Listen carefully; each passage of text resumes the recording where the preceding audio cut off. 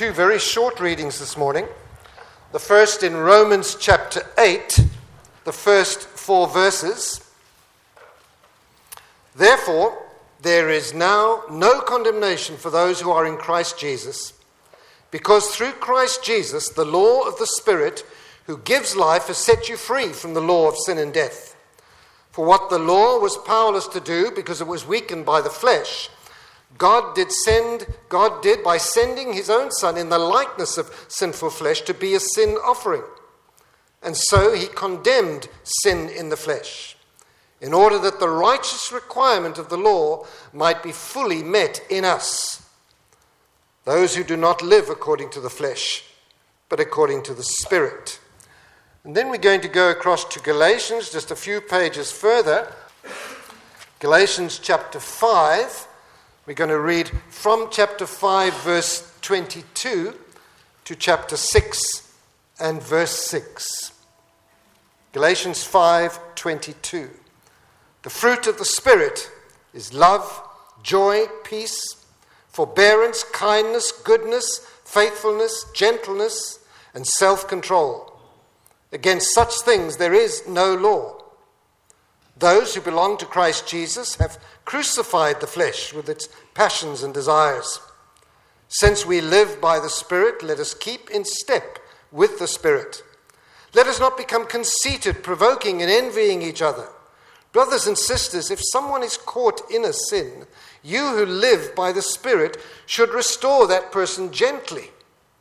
But watch yourselves, or you also may be tempted. Carry each other's burdens, and in this way you will fulfill the law of Christ. If anyone thinks they are something when they are not, they deceive themselves. Each one should test their own actions. Then they can take pride in themselves alone without comparing themselves to someone else. For each one should carry their own load. Nevertheless, the one who receives instruction in the word should share all good things with their instructor.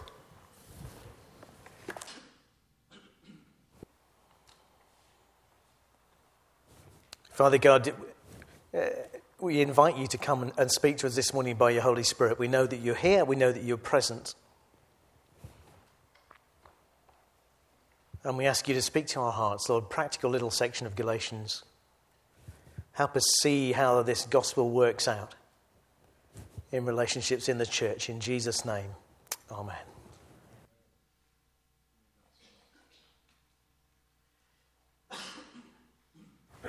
So already we're going to start with a little recap. Excuse me. It is for freedom that Christ has set you free. It's just fantastic truths. You need to go home and say that to yourself. Or maybe, I don't know, husbands and wives, kind of over the lunch table. When you get up in the morning, it's for freedom that Christ has set you free.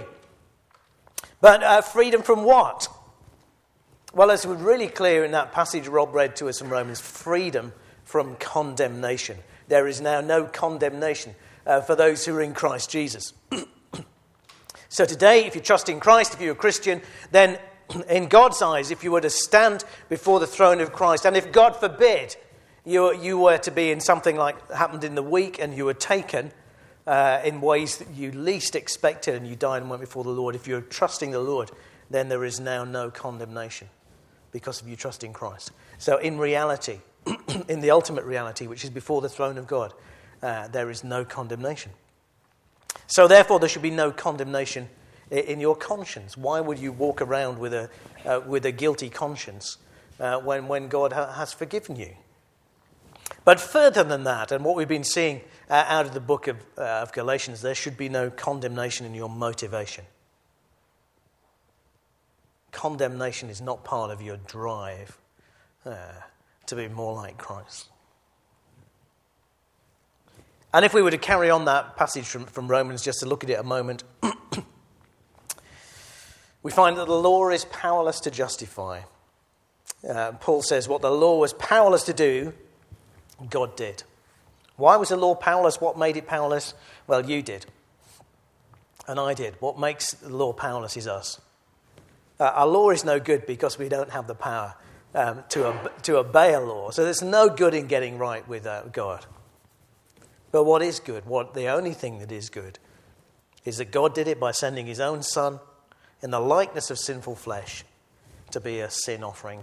I trust you know all about that Christ came as a human being in real human flesh and laid down his life as a sin offering.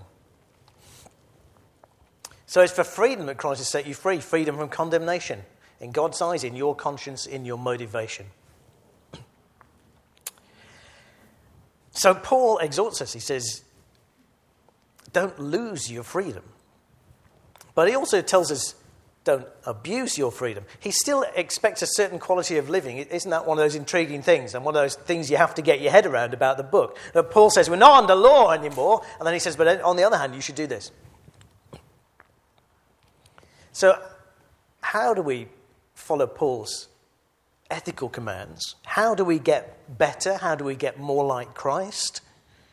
How do we get holier? What is going to drive us in the Christian life if it's not law, if it's not the sense of failure and guilt, that nagging sense of guilt that we're not good enough, and a fear of punishment? What is going to drive us on? And actually law is, that sense of guilt can be quite a powerful thing. And you might find it quite helpful in overcoming your weakness. But what is going to drive us if it's not law? And God's intention is that love, a knowledge of his love will drive you on. And doesn't it, just even me saying that now, doesn't that sound awfully wishy-washy? That a kind of sense of love will drive you on. But Paul says that God has poured out into your hearts his love through the Holy Spirit who's been given to you. God has poured out his love into your hearts. There has to be a knowledge there of God's love. So it's that knowledge of love communicated by the Holy Spirit that drives us. And then that the Holy Spirit kind of follows that up, as it were, with that quiet, persistent leading, that quiet kind of poking at your conscience just to keep you moving forward, to keep reminding you of the love of God. And sometimes it just seems really weak, even as I say it out loud. You kind of think, well, is that not too weak a thing? It's only too weak a thing if we don't know God's love very well. I think that's the answer. It's the thing God has intended to drive you. And I think, to take a strictly illustration, and I don't know why they keep coming back to strictly, but it's because can you put your hand up if strictly illustrations completely pass you by?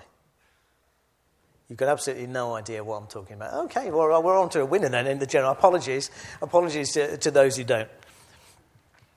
But imagine you were in Strictly and you have a professional dancer who's leading you, who's teaching you the steps. They take the lead in all the dances, and you just keep doing your own thing, and they're trying to lead you off into a waltz, and you're kind of trying to do a jive over here. It's just, what are they going to do in the end? I mean, I think they're going to storm off, aren't they? Kind of just depending on their temperament. But sooner or later they're going to get, miffed. Well, do you know the Holy Spirit is trying to lead you, isn't he? He's trying to lead you in godly living, and he's trying to lead you in love. And do you know what happens when you don't listen? He just gently withdraws.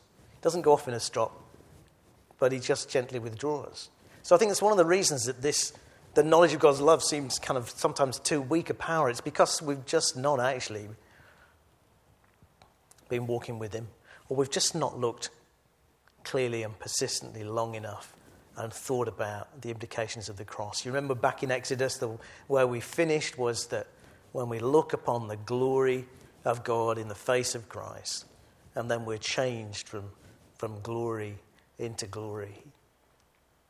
So if it seems too weak a thing, we've either not spent the time looking at the glory of God, or we're not actually walking in step with the Holy Spirit. Because where is the Spirit leading? Well, this is really interesting, and we find it in today's passage. Where does the Spirit wants to lead you?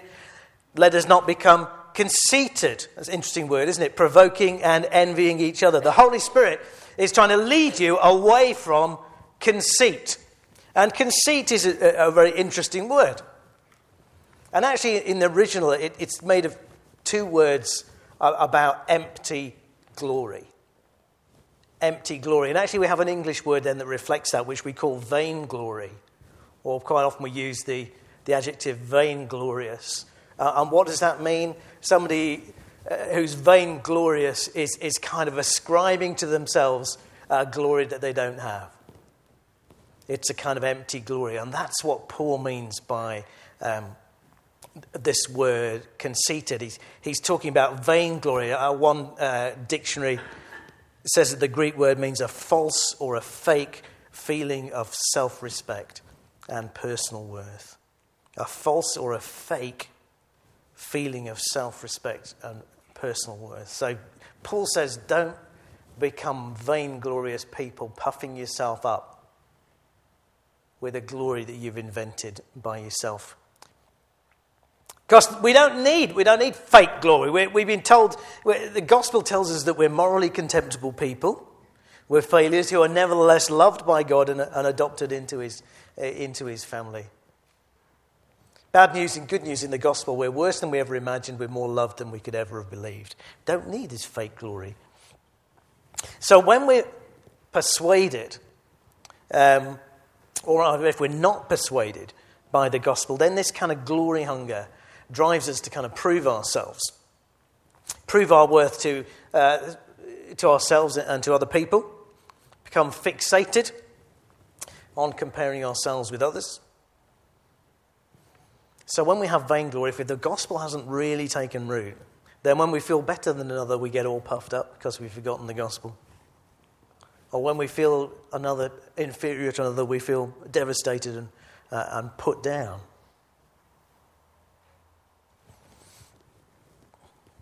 So this glory hunger drives us in one direction or another. And I think this is really interesting. Indebted to Tim Keller for this observation. Paul says, don't become conceited, don't become vainglorious, provoking and envying one another. And I think you can have both in the same person, but they tend to go one way or another. Provoking is a Greek word which sort of implies summoning another person to a contest. Do you know those kind of people? Kind of like every conversation, there seems to be some kind of contest in it, or just some kind of need to prove a kind of knowledge or influence or whatever it might be. Or envying is the opposite response. A spiteful or a resentful response to another person's success or well-being. So they are the active and the passive responses to glory hunger. Provoking is trying to prove a superiority. Envying is a longing born out of inferiority. But both responses come out of not really grasping the gospel. Because both are self-centered. They're looking primarily at self in comparison to other people. And so both aim at self-worth by competition. And so both actually are a return to self-justification. Can you see that? We come full circle because people are not justified by faith. They come all the way around and are trying to justify themselves in their own eyes, maybe in God's eyes, by trying to prove themselves superior or by envying those who are. And the only difference is, then, I think, is one feels that they're winning and the other feels that they're losing. Two forms of self-justification, but one, the provoker feels like he's winning, the envier feels like they're losing. So which are you? Okay, and after this we'll take a stand up. I think you should catch a drink. We should open the doors and waft yourself a bit. Okay, so which are you? Do you blow up or do you clam up? Okay, the provokers, those people who feel superior, tend to blow up, and those who feel inferior tend to clam up. Do you pick arguments, or shall we say, do you look for opportunities to kind of prove your knowledge and competence? Or do you avoid confrontation at all costs? Do you look down or criticize certain groups of individuals? Then you're one of those people who's trying to be superior. Or do you feel embarrassed around certain kinds of people? Then you're one of those, then you're an envier, somebody who feels inferior. Do you think I would never have done what that person has done? Then you're a provoker. Or do you think I could never accomplish what that person has done? Then you're an envier. The Spirit works and our view of others. He creates a whole new self-image which is not based on comparison to others. Yeah, the Holy Spirit works in us to apply the gospel, the good news, to our self-perception and our view of others. He creates a whole new self-image which is not based on comparison with others. So the gospel humbles the contestants, the competitors of this world. When you're about to compete, you're one of them, and you may have elements of both. Preach the gospel to yourself. Just any of those bits of the gospel which remind you where you've come from. So maybe Ephesians 2. As for me, you can say, I was dead in my transgressions and sins, in which I used to live when I followed the ways of the world and the kingdom of the air. All of us also lived among them at one time, gratifying the cravings of our flesh. Like the rest, we were by nature objects of wrath. Or maybe you need to find a bit of a shorter verse than that to memorize and just remind you that all have sinned and fall short of the glory of God. So when you're ready to compete, just stop and preach the gospel to yourself. But the gospel emboldens. And so when you're about to kind of back out of a confrontation because you think, well, I'm not worthy and it's not my place, or you find yourself envying that other people have more of you, then preach the gospel to yourself. Maybe John 1:12, yet to all who received him, to those who believed in his name, he gave the right to become children of God. You're a child of God. Whatever it is, the gospel brings down those who want to feel superior, and it lifts up those who are feeling inferior. But you need to get into the habit of just reminding yourself of gospel truths.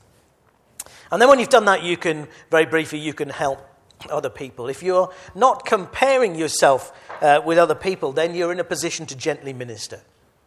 And so Paul says, brothers and sisters, if someone's caught in a sin, you who live by the Spirit, you spiritual people, should restore that person gently. But watch yourselves, or you also may be tempted.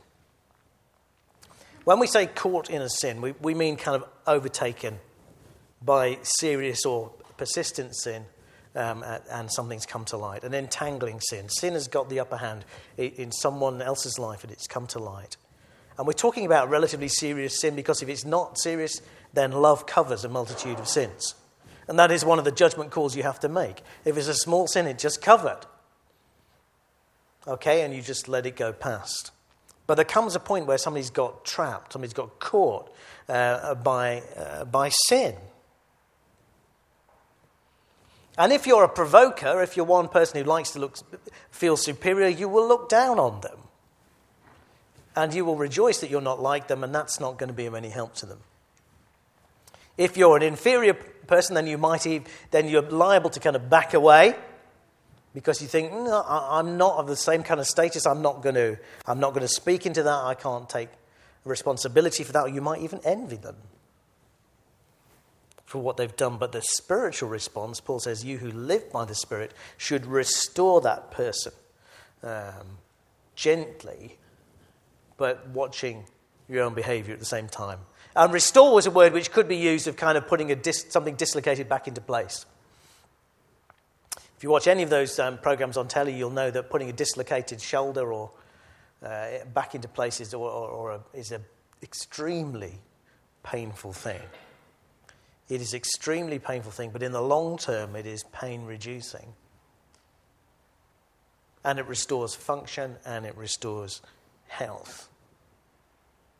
And you, because you're brothers and sisters, and because you're spiritual people, then have a responsibility. If you see somebody who's caught in a sin, that something is dislocated morally in their lives, then you have a responsibility to go and, what do they call it? Do they call it reducing? I can't remember, a dislocation, and getting it back into place.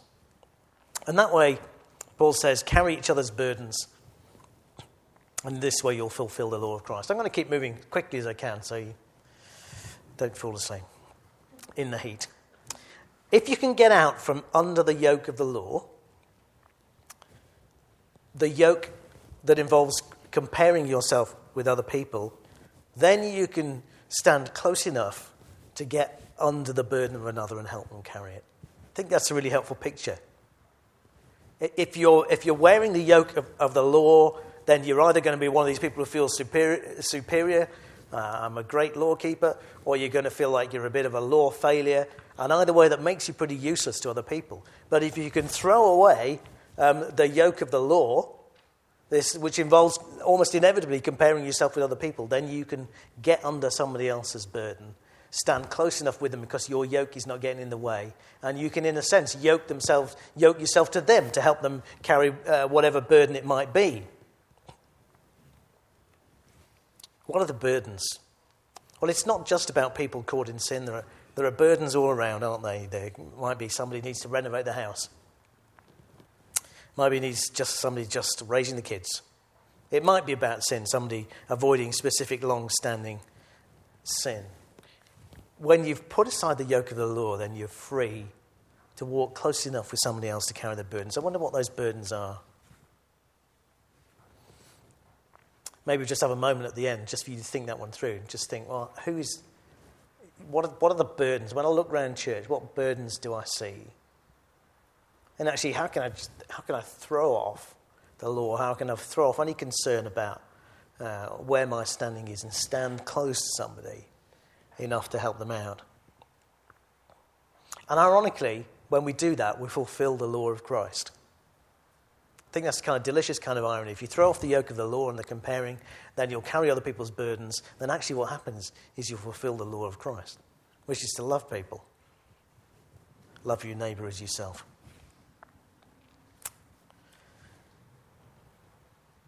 How do we develop this kind of gospel self-image? Very briefly.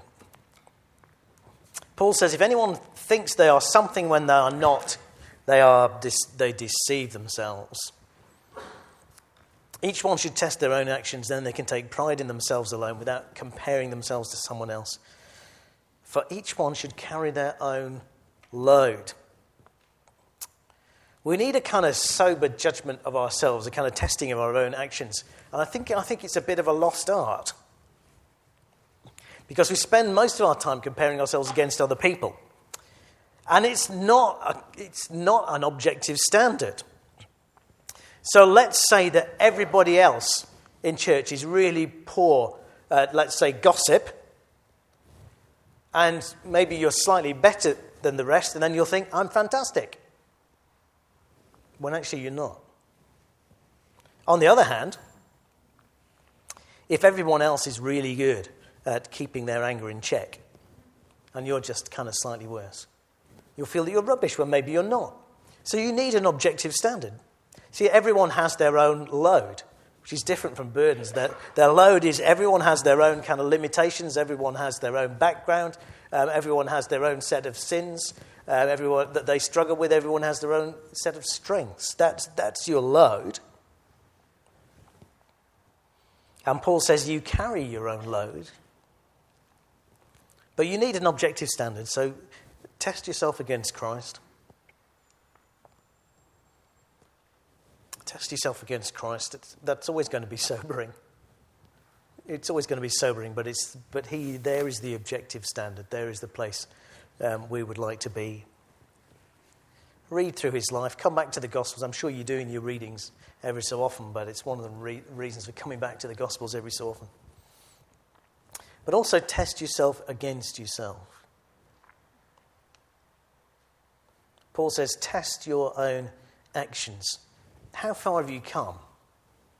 I think it's quite an interesting question, just to pause. And I don't know, maybe you do this. Maybe, when 1st of January comes around, you do this. Or maybe when birthdays come around, you do this. But you kind of think, how far have I come in my Christian life? Have a look back. Find some point in the year just to say, where have I come from? What was I like? What has changed? And then you can look back and say, well, Christ has changed me. Jesus has worked in me. He who began a good work in you will carry it on. But maybe equally you look back across a year and think, I'm much the same as I was last year. But if you can see that God has worked in you and a change has happened, then Paul says you can take pride. There is a proper pride. I can see what Jesus has done in me. I can see how I've changed.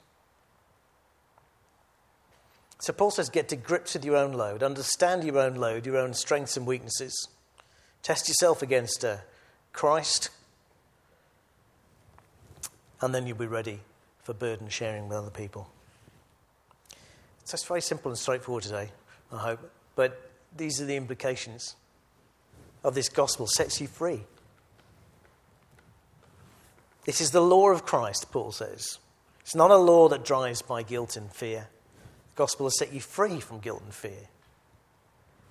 And therefore you don't need to be provoking or envying. You don't need to be kind of proving yourself. You don't need to be feeling inadequate. The gospel set you free from comparing yourself. To love others driven by God's love for you. So get to grips with your load. Then you can get to grips with the burdens of others. And I want you to have a think about that now.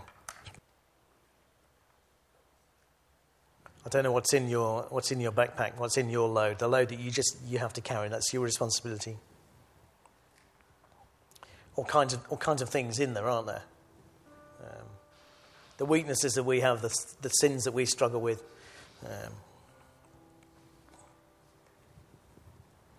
But equally, I just wonder, some point you have to look around and think, what are the burdens people are carrying? And actually, there are plenty, and everybody has something. Or maybe I'll just pray now that the Spirit kind of like keeps prompting us in each of these directions. Father God, please send your Spirit, that your Spirit might prompt us to be clear about our own load, what we're responsible for. Help us to test ourselves against Christ and not against other people. Lord, set us free from law righteousness, which drives us to comparison. Set us free to be able to see other people's burdens and not just our own.